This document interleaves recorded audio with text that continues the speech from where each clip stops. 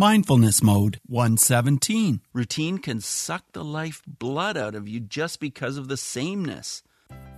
Reach new heights of calm, focus, and happiness on Mindfulness Mode with me, your host, Bruce Langford. On Mindfulness Mode, we talk about how people from all walks of life have discovered mindfulness and how it's impacted their lives to help them become more calm, focused, and happy.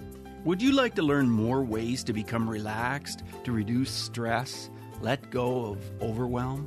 Sign up for the free Relax and Breathe Summit. I'm honored to be a speaker along with more than 20 other experts. Get free bonuses too. Sign up at relaxandbreathesummit.com/Bruce Langford or click on the link in our show notes. You're listening to Mindfulness Weekends with Bruce Langford, and today we're talking about routine and mindfulness. Back to routine. Back to the habits we've created for ourselves. Last week we talked about celebrations and mindfulness because it was Canada Day and Independence Day and perhaps a holiday for you if you're in another country. We need to be able to bounce back to routine after a weekend or a week away. I've been at Podcast Movement this week, and I'm actually recording this episode ahead of time, so by the time you've listened to this, I will be at Podcast Movement, but right now, I haven't even left yet. For me, I really value my routine, my morning routine of meditation and journaling and exercise. It's important to me.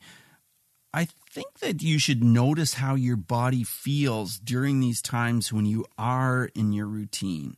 Does it feel comfortable? Does it help you relax to be in your routine? See if you can become totally tuned into your body and mind so you can remember that feeling you enjoy during these times. Because you can bring that feeling back, and later, maybe you've been off your routine for a day or two or a week or so. Think back. How did that make you feel to be in routine? That's going to help motivate you to get back into routine.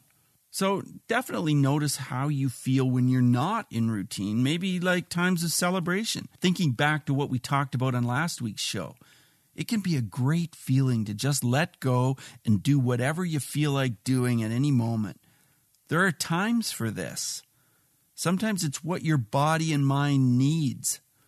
How does your body feel when you're experiencing this, when you're devoid of routine? Maybe it's good, maybe it's not. Maybe it's just different. Remember that you'll appreciate the benefits of routine a lot more after periods of having no routine. Jon Kabat-Zinn talks about this in his book, Wherever You Go, There You Are.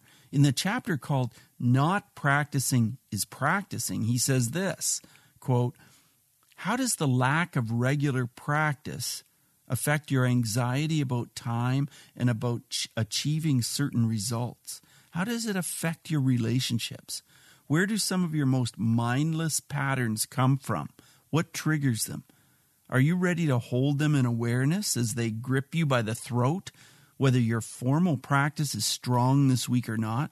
Can you see that not practicing is an arduous practice?"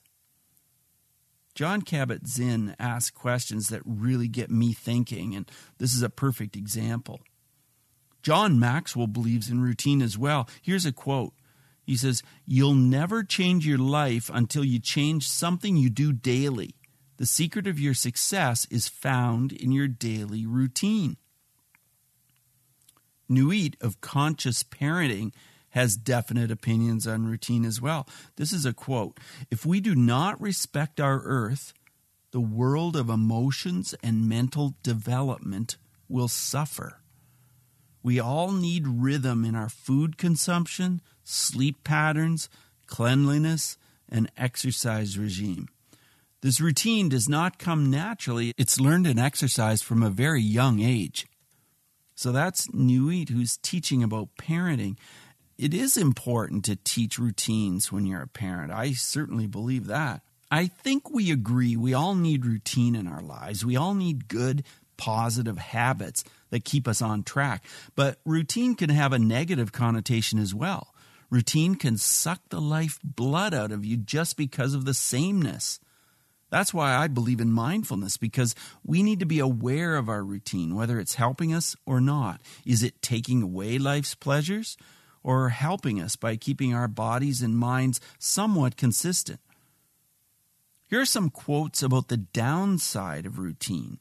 Not surprisingly, these quotes are by some pretty creative people. Paulo Coelho says something succinct and powerful. It says, "Adventure is dangerous. Try routine. It is lethal."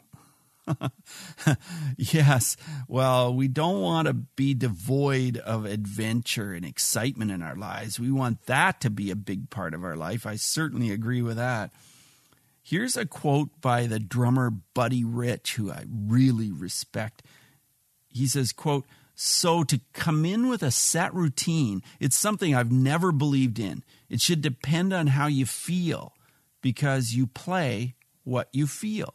Now, he's talking about his drumming, of course, but it's fun to think of this quote in terms of just your regular routine in life.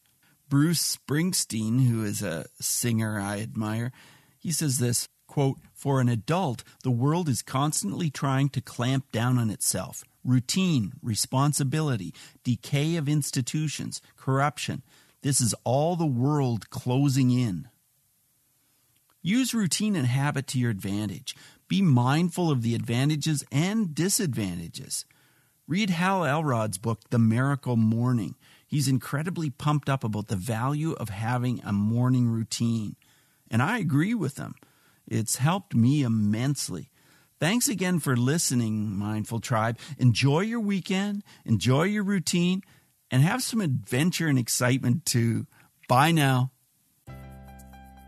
Thank you so much for joining us today on Mindfulness Mode. For insightful blog articles and show notes for every episode, check out mindfulnessmode.com. If you've enjoyed this podcast, you could help us out by clicking on the iTunes link on our website and leave a rating and review.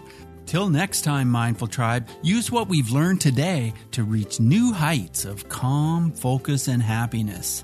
Stay in the mode.